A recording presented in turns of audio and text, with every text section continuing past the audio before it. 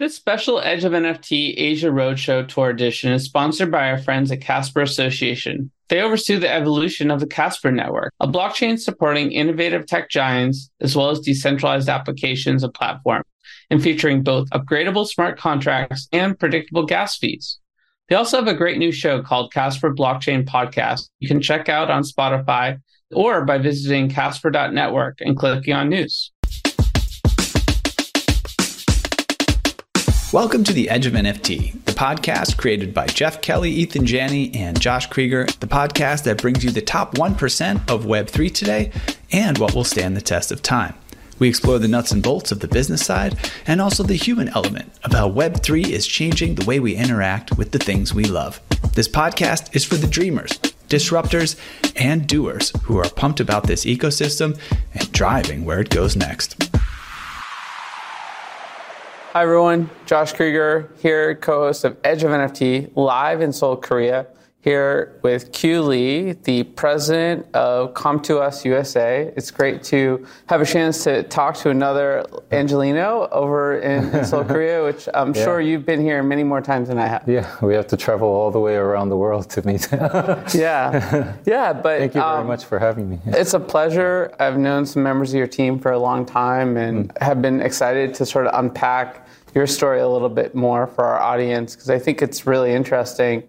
Maybe we can kind of just go back to the origins of Com2us and sort of how you got into the mix and sort of became CEO of the U.S. division. So I joined straight out of college. The current Com2us was actually called Gameville back in the days. So Gameville was formed in the year 2000, graduates from Seoul National University. We decided to build a game company, and we decided we have the best shot to make the first mobile game company in the world. So our business was struggling, actually. We had to work with all of the carriers around the world. That's when I went to the U.S. to establish relationships with the carriers back in the day. So I went out to sign deals with AT&T, Verizon, and so on. But when the App Store came around, that's when really mobile gaming went to the next level. Our business started growing. We went public. And at that time, we were the number one and number two player in the market was Gameville and Com2us. So Com2us was a company that we acquired. They were also a public company. We bought the founders' shares. And then we created a hit title called Summoner's War. And Summoner's War still in service for the past 9 years.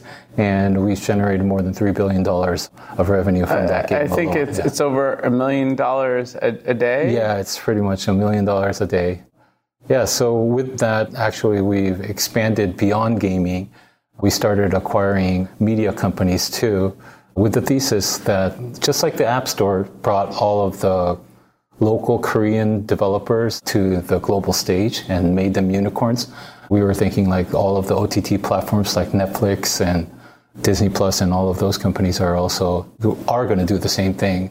So we started rolling up a lot of entertainment companies. So now in Korea or globally? In Korea, we're making investments everywhere, but so now we have 5 public companies and about 40 companies that we directly control in the gaming and entertainment space.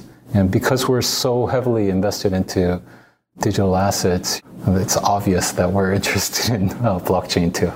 Yeah, it makes a lot of sense, and I appreciate all that context. You guys are keeping busy.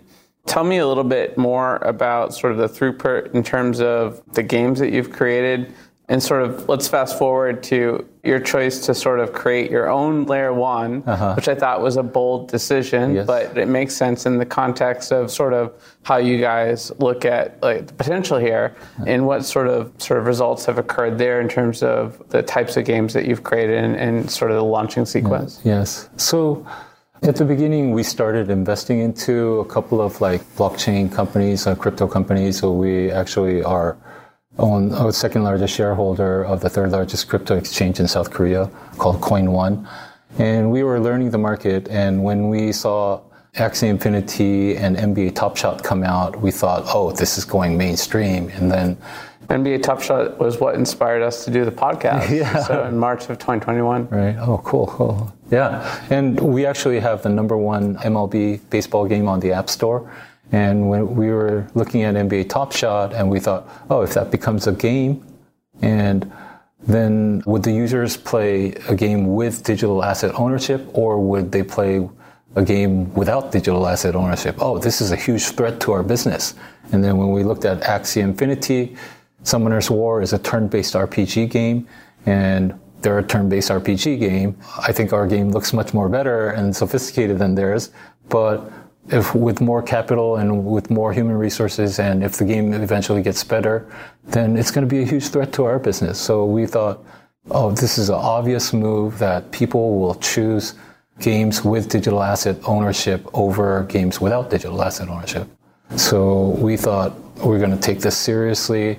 We're going to up our game. We're going to go all into Web3. And then we said, oh, we're not going to be in the L1 business. So we chose Terra. Yikes. Yikes. Yeah. And it sounded like a good idea at the time. Yes, because they didn't have a good gaming partner. We thought we could be the gaming arm for them. And they had a really loyal, strong global fan base, too. I mean, the people talk about in retrospect the writing was on the wall, but the writing might have been on the wall, but it was in invisible ink. Yes, well, and the tech wasn't wrong. Cosmos was a great ecosystem that they worked on, and it was a next generation layer 1.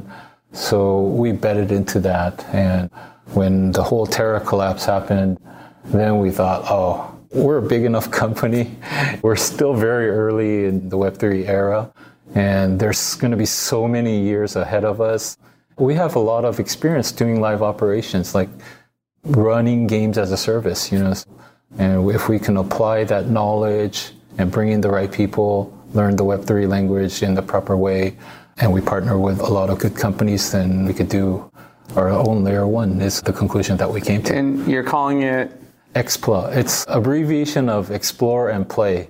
So nice, makes sense. And how many games have you launched so far, and what are the plans? Yeah, so we migrated the games that we had on Terra previously, and it was the platform was called C2X. We migrated those games over, and then we launched our new games. Now we have 9 games already. But the approach that is very different from all of the other games in the market is we're not like Web3 native, because we still believe the funnel approach. You have to go out, get the biggest amount of users.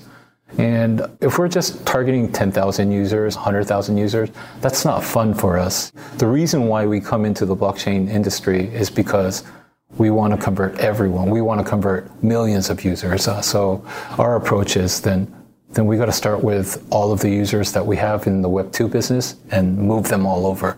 Eventually, will take longer. That's what we've been learning too, because I think the current Web3 native games are very focused on traders rather than gamers. What we're focusing on is gamers and educating them to be traders too. So what are the results? Can you talk about some of the early numbers on adoption? So we learned very, very quickly that, these are 2 distinct groups. You have a lot of data to back up, what you've learned. Yes. We didn't want to overdo it too, because just like when we were moving our business from packaged business to free-to-play business, people need time to adopt and learn. There were paid apps and then there are free-to-play apps, but in between there were paid plus in-app purchase apps as a middle step. And we're taking the same approach. I think there's Web 2 games and there's Web 3 games.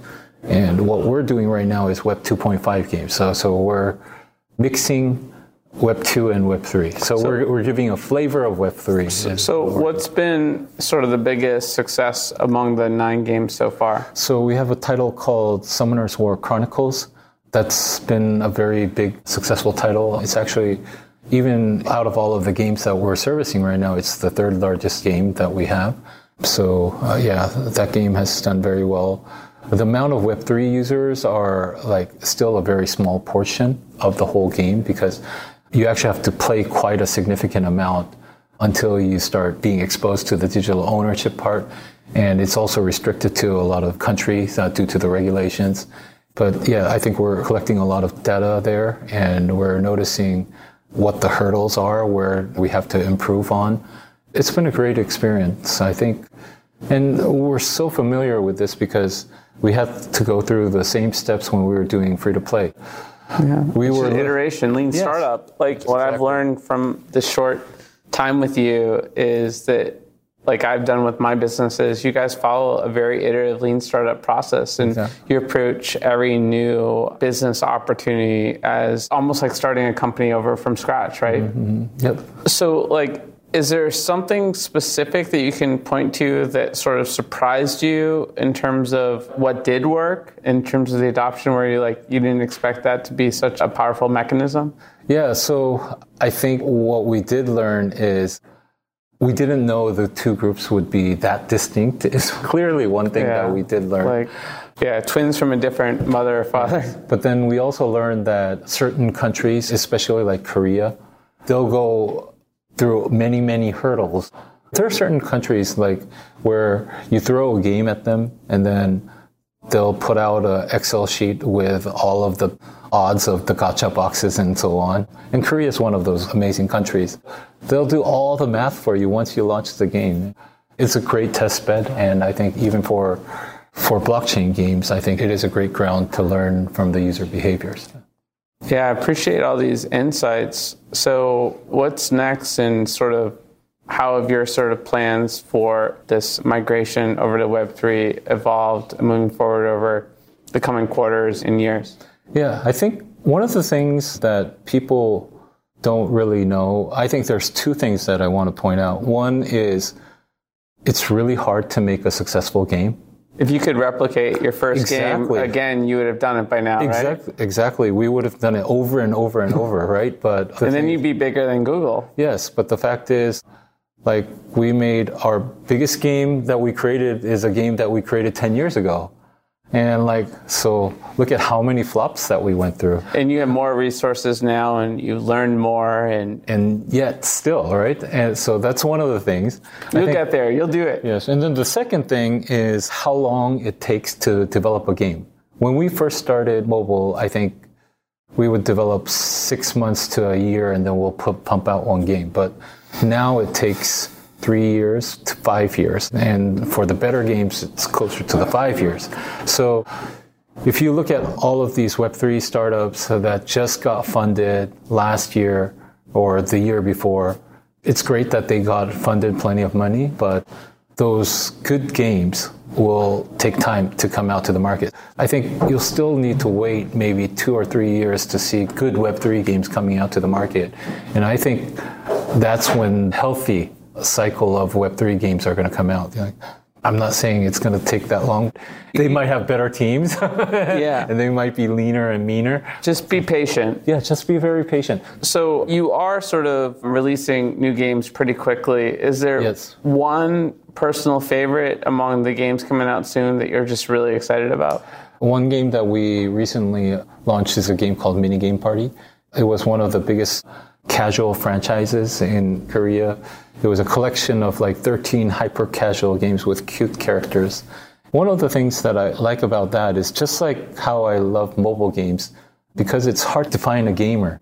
All the kids, young or old or male or female, they're all able to play these type of games. And I think that's the beauty of mobile games. And I think that's the reason why mobile games is more than 50% of the total gaming market.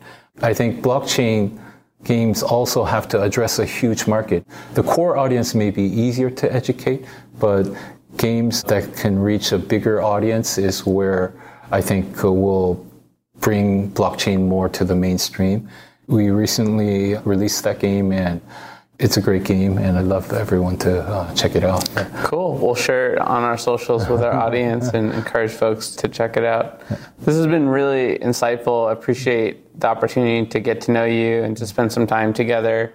Where should folks go to sort of keep tabs on Com2us and what you guys are doing and stay in touch with your company? We're present on Twitter. We can't call it Twitter anymore, X, right? I guess. X, okay.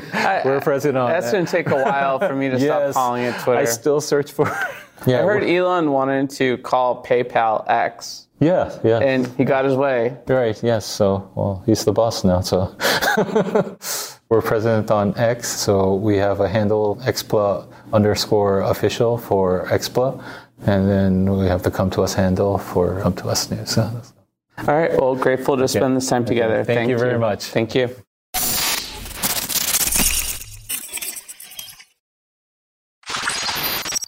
Hi, everyone.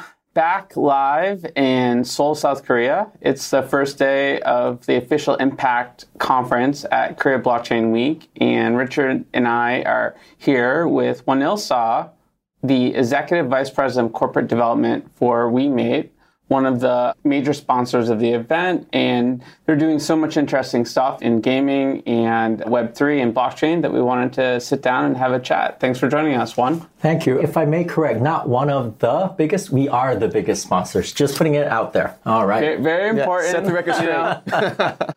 This was an important event for you guys, and we'll talk a little bit about that. But just a little bit about your background first for those that are getting to know you for the first time. You have a range of experience in gaming, spending 25 years, including the last decade that you spent overseeing global business development for WeMade, and that you've experienced a lot of seismic events taking place in the evolving sector. That is certainly an understatement. It's been a dynamic place. And previously as CEO of Nexon Korea, Juan played an instrumental role in launching some of the biggest innovations in the gaming industry, including the world's first free-to-play game and the first graphic, massively multiplayer online role-playing game. And he continues to focus on important areas in the gaming industry, including free-to-play, IP, and artificial intelligence. So we should get into that as well, because we have a new show, Edge of AI, as well. Okay, that's a very nice intro. I feel like there's nothing more I can say about myself. But just to reiterate, I joined gaming in '96. I started as an intern at Nexon, one of Korea's bigger game companies as well. I've been in this industry for a very long time. And what I like about blockchain and Web3 is Korean game developers at that time, in late '90s till maybe early 2000s, we pioneered online gaming. So before you'd had games, retail games where you'd buy CD-ROMs, and you put it into your disc player, you play the game or your console.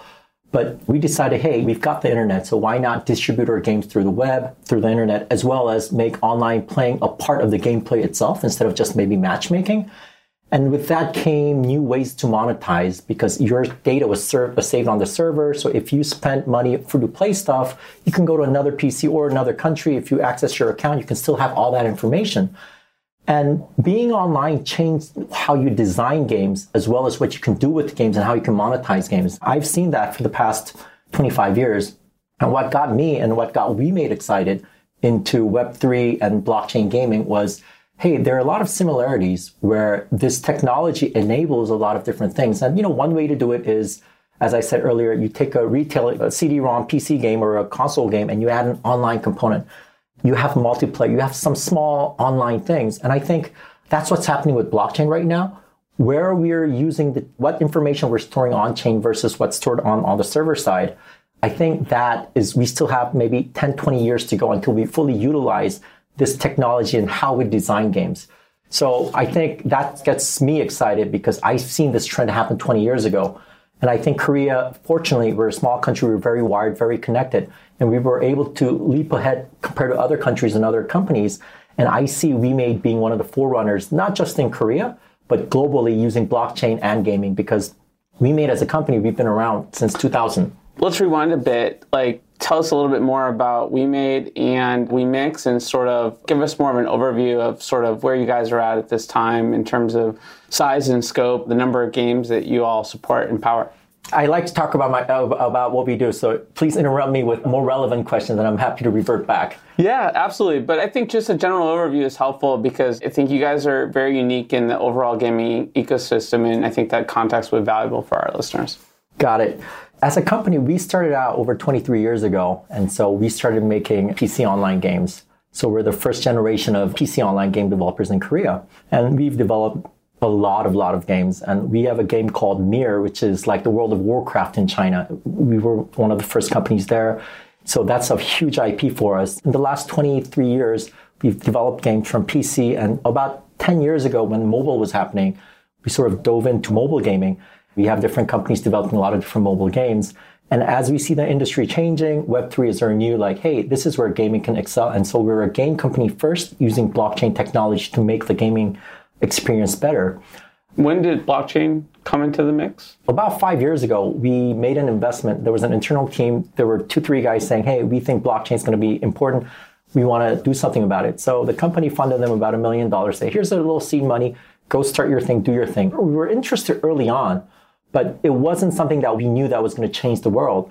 But as we saw that team grow and that technology grow and the landscape changing, we realized, hey, we've got something here that I think could be very beneficial. And so about 3.5 years ago, we used that chain, the technology that we had, into one of our games, Mir 4, which is one of our bigger IPs. We went free-to-play, P2E at that time. I mean, I guess we don't use that word so much anymore. But Mir, we did about 1.5 million concurrent users when we launched using blockchain. And we realized, wait a minute, there's so many things that we're learning and our gaming community likes. And we've gotten users from Brazil, Southeast Asia, parts of Europe, parts of Africa, where they probably wouldn't have known about Mir or this IP. But because we had blockchain technology and there was some benefits that we thought we were able to give to the users, we had a lot of interest from non-traditional WeMade fans. And that sort of gotten us to the idea like, hey, wait a minute, we've used this technology and, we've invested in blockchain. So we have blockchain programmers. We know how the ecosystem, we know how to write smart contracts. But then we realized, hey, if we can give this value to other developers around the world, saying they don't need smart contract developers, they don't need to know that they need to audit their smart contract with a certain company, all of that stuff we'll do for them because we think this is going to bring value to game developers. And so we decided at that time, hey, we're going to become a platform. We're going to make our SDK available for a lot of different developers. If you're a Web 2 guy and you want to do something on the Web 3 side and you have no idea how to do it, not just NFTs, but also tokenomics design, things like that, we'll work with you on that. So for the last 3.5 years, we've been creating a platform called WeMixPlay.com, which is our site where we've signed about 120 games. We've launched about 30 games, and roughly we're launching about 3-4 games a month. We're a platform, so they're not all our games. We have about 7-8 games that are our own, the rest 20-something are third party. That's what we're doing. And that's incredible. I mean, almost 30 years of experience. You take that and start diving into blockchain and you immediately start saying like, okay, you turn it into an SDK, which in its first way, a lot of developers and people who are coming in this space don't need to know how to write smart contracts, don't need to know how to do all of the NFTs and setting up all of the different ways that they could be utilizing these in the game. But now that you have this platform, people are coming and growing on this. I'm sure there's a lot of different directions that WeMix can now go. So what are some of the things that you're looking forward to in some of the games that are potentially coming out that you know are in the background but are really excited to see some of these new releases come out? So we have games that we're onboarding, and some of these games are Web 2 games that are slightly adding on Web 3 components, maybe some slight tokenomics or maybe just small NFTs. There are games that we're designing from the ground up and third-party games that we've onboarded that are starting just as a Web3 game, and how do they use this chain? And so one of the bigger games that we've succeeded, we launched the game about 3 months ago in Korea called Night Crows. This is an MMORPG, Unreal 5. Beautiful, beautiful game. Beautiful. And you can see it, and it's been the #1 RPG for the last couple of months in Korea, because we've just launched in Korea only. And we're going to launch this game, the global version. The goal is within December or early next year. And this is going to be using all the know-how that we've accumulated with blockchain, launching 30, 40 games. Why did you start just in Korea? Well, because in Korea, we have a regulation where blockchain gaming is not allowed. So for some reason, the Korean government they're going to come around. They're very careful because Korea is a country where, unlike the US where you have ESRB and you get a rating, in Korea, you need the approval of a government agency saying, okay, you can release this game. So all Korean games are released that way for the Korean audience. But for blockchain gaming, there is no process yet. So blockchain gaming, you can't get that approval in Korea. So that's why in Korea, we just have a regular in-app purchase, regular free-to-play model. But then going overseas, we're going to add our blockchain into it. It gives you a chance to sort of battle test it and learn what users like and whatnot. And you have this really unique longitudinal perspective on the space, but also just in the last few years, I think the industry has evolved a lot. What are some of the macro trends that you all see that might not always get discussed publicly in terms of types of games that are popular, how the user base is changing, how the industry is evolving? It's a tough question, but a really good question, because there are like seismic shifts like blockchain, but there are, I think, shifts in the way demographics. Smaller tremors too, Tremors too, right. And so in the last maybe year, I've seen more casual or more hyper-casual games. Their business model is ad-based. Before, like 10, 20 years ago, when we developed games, I mean, you developed a real game, you spent 30, 40, 50 hours, RPGs, hundreds of hours playing. But I think a lot of these games that I've talked to, the developers that I've been meeting with lately, those type of games that I've talked about, but because they require a lot of funding and a lot of resources, they don't want to spend 3 years of their lives with a 100, 200-man team developing something, and if it flops, it's a huge flop. On the attention side, is the attention span of audiences changing too? I feel like people had more time on their hands during COVID, and now they're working out again, they're going out to dinner, they're finding more things to do with their time than just gaming. Has that sort of impacted the types of games that people play and how they play them? I think that has had a major impact. And also, I think the way not just gaming has changed, but how the younger generation interacts with our smartphones. When you're traveling, even mobile games, you see the highest peak concurrent numbers when people are commuting to work on the subway or on the train, and when they're getting off work, and then right before they go to sleep. So we generally see these 3 spikes. But with the younger crowd, I think at school, they've got 5-10 minutes to play. So if you play an MMO, it's not going to work, but they do want access. So because there is this thing in your hand where you can have internet access and that there's a beautiful screen, I think that shift in the way, social shift towards being more interactive with your cell phone is probably another reason why these snack-sized gaming is happening. You just stereotype me. Like, I'm that guy that, like, I might play 1 or 2 quick sessions in the morning and then hang out after work, watch TV with my girlfriend, and she goes to bed a little earlier, and then I'm playing a couple sessions before I go to sleep. I don't know about you, Richard, but...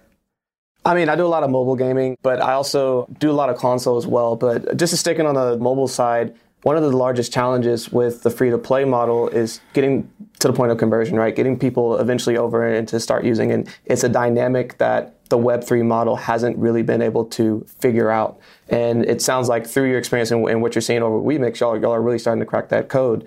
How do you think that's going to continue to evolve as attention spans are changing over time and you're seeing kind of these trends start to happen? First of all, I think this is something that everybody in the industry acknowledges. We need to make onboarding easier for not just Web3 games, but just having a wallet. That needs to change. It needs to be more seamless. And so it's not just us doing something like that. I think it's the whole ecosystem where we need to get better. And I'm pretty sure it could be 6 months, it could be 6 years, but during that time frame, I think it will become a lot easier. So in a couple of years from now, when even people do they really even need to know what a wallet is until they really need it? People talk about this and are like, yeah, that's true. But how do you implement it? And where is the use case of needing a wallet? And if you're not on the DeFi side, I think gaming is probably the biggest touch point of where you need a wallet. But you don't need to know you need a wallet until you're into the game. So we're designing things like that. We've made investments in companies that say, hey, we're going to try to solve that problem. And I know there are a lot of good companies, a lot of great minds working at it. So I know that's going to be cracked. So once that happens, I think having players pay for content, it's like, even that, I think, is how, like, you look at Netflix or you look at other media that's changing because of the short attention span, you need to be aware right away. So before, like, if we read a book that's 100 years old, it's really slow build up. But now, if you look at Netflix, the first 30 seconds, you've got to be hooked into the thing. Same thing with digital art or digital animation, things like that. And I think gamers, the game developers now are generally older. They're maybe in their 30s or 40s and 50s. And so I think we need to change some of the way we develop our games for that first 30 seconds or having that wow moment early on. Because I think a lot of medium, and not just games, are catering to their audience that way.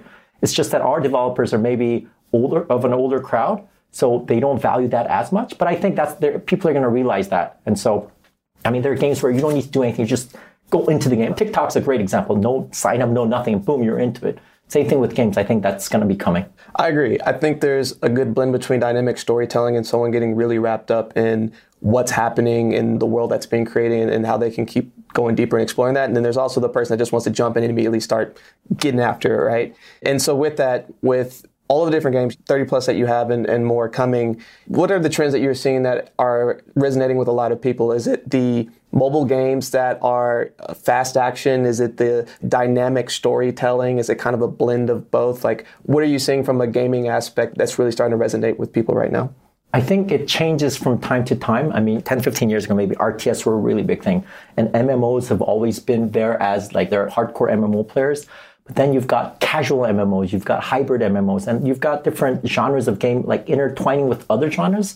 So I think now, I mean, there still are really hardcore gamers, and we like those guys because those guys, they appreciate their game and they spend a lot of time and effort, and they spend a sizable amount of money.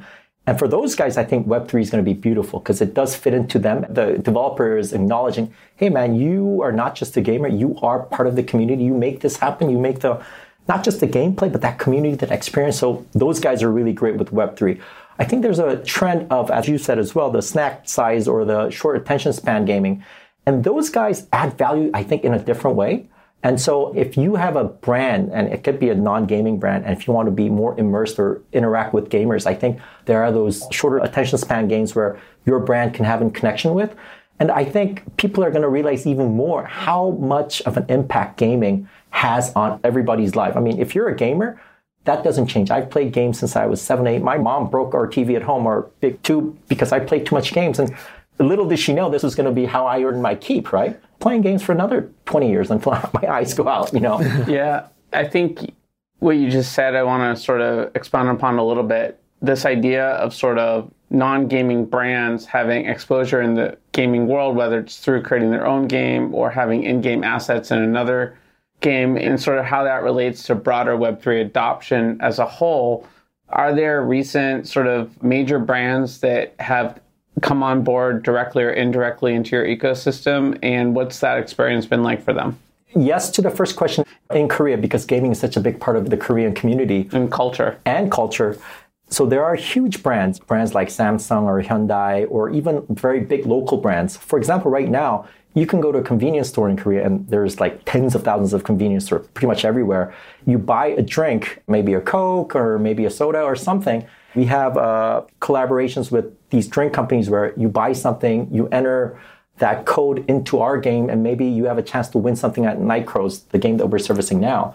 We have this with drink companies. We have this kind of stuff with other variety of companies.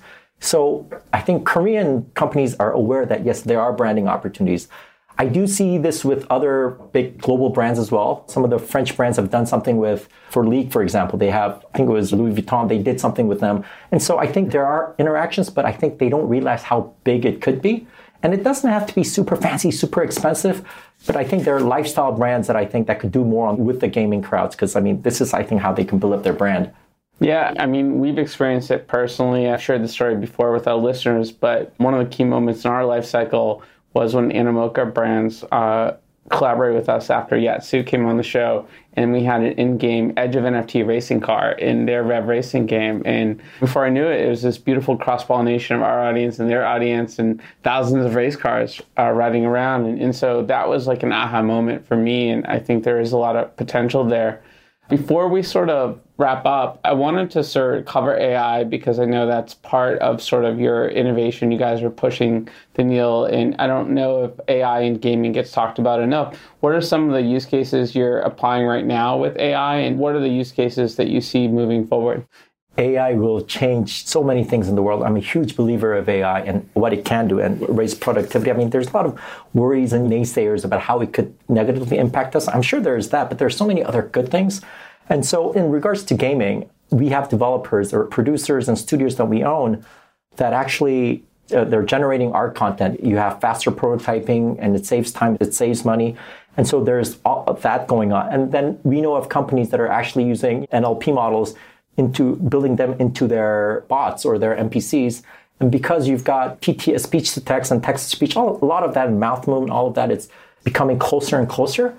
I think there will be a time, now when you do quests within games, you press buttons, you see the menu, but as I'm talking with that NPC, the NPC is going to say, hey, Juan, we think you should do this. It'll be interactive. And I think a lot of that technology is already there right now.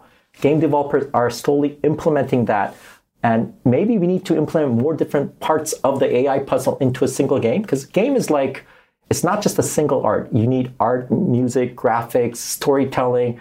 And I think AI could be a huge impact on how we develop and how I interact with games. And 5 years from now, I mean, if you don't use AI in game development or part of gameplay, you've lost out. Yeah, to your point, a game is a symphony, and you have so many beautiful parts of it, and having all of those different instruments of the game, bringing it together, I think what makes it the beauty that is a game, and makes people want to come back for more. And I agree with you on the NPC side. I think that is one of the biggest areas where AI can come in and dynamically make games that much more life-changing. But if you had to pinpoint from the AI standpoint of besides NPCs, like what is probably going to be some of the most direct impacts from the gamer side of things that they're going to start noticing?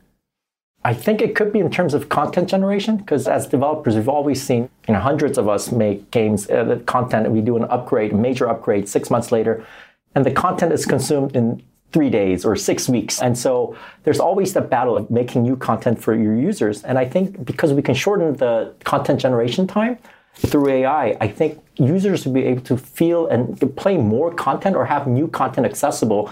And I think it'll make it more fun. And of course, if you don't have that content, you have the social aspect, you have that online aspect. I'm happy talking with you guys online, but in terms of content, that's going to be a big part. And I think we might see a lot of smaller companies without the resources of $50 million or $100 million trying to make AAA games. They can reiterate, make small games, do a Kickstarter project, or put it on a small launch pad, get quick feedback from the user base, and then quickly build on top of that. And all of that's going to be enabled by AI. Very exciting stuff. Lots of interesting insights. Before we wrap, you mentioned one big game coming out, I think, in December, that maybe you could elaborate on that. That's the Night Crows that I talked about. So okay, got it. So it's going to be a big game. I mean, wait for it. I mean, you can Google us, you can YouTube us, but when the game comes out, we think we should be able to do minimum 2 million concurrent users, and that's probably the record of all Web3 games. All Web3, for sure, yeah. All right, well, some alpha here on Edge of NFT, live in Seoul. Juan, such a pleasure talking to you today. Where can folks go to get more involved in WeMade and WeMix and sort of follow what you're up to? Yeah, I primarily focus on our gaming side, but come to WeMixPlay.com and you'll see all the games that we've got coming up. And if you're not a follower, you can follow us on Twitter and all the other good social handles. All right, thanks a lot for your time today. All right, thank you. Okay, we've reached the outer limit at the edge of NFTs today. Thanks for exploring with us. We've got space for more adventures on this starship, so invite your friends and recruit some cool strangers that will make this journey all so much better. How? Go to iTunes right now, rate us, and say something cool. Then go to edgeofnft.com to dive further down the rabbit hole. The views and opinions expressed on Edge of NFT reflect solely those views and opinions of the show hosts and its guests. Please make sure to do your own research. Our show is not financial advice. You understand that you are using any and all information available on or through this podcast at your own risk. Whenever making financial decisions, we recommend doing your own research and talking to your accountant for financial advice. From time to time, we may feature sponsored content on the show for which we receive value, and we may share links for which we receive a commission if you make a purchase through one of those links. Refer to our website, www.edgeofnft.com, for our full disclaimer, terms and conditions, and privacy policy.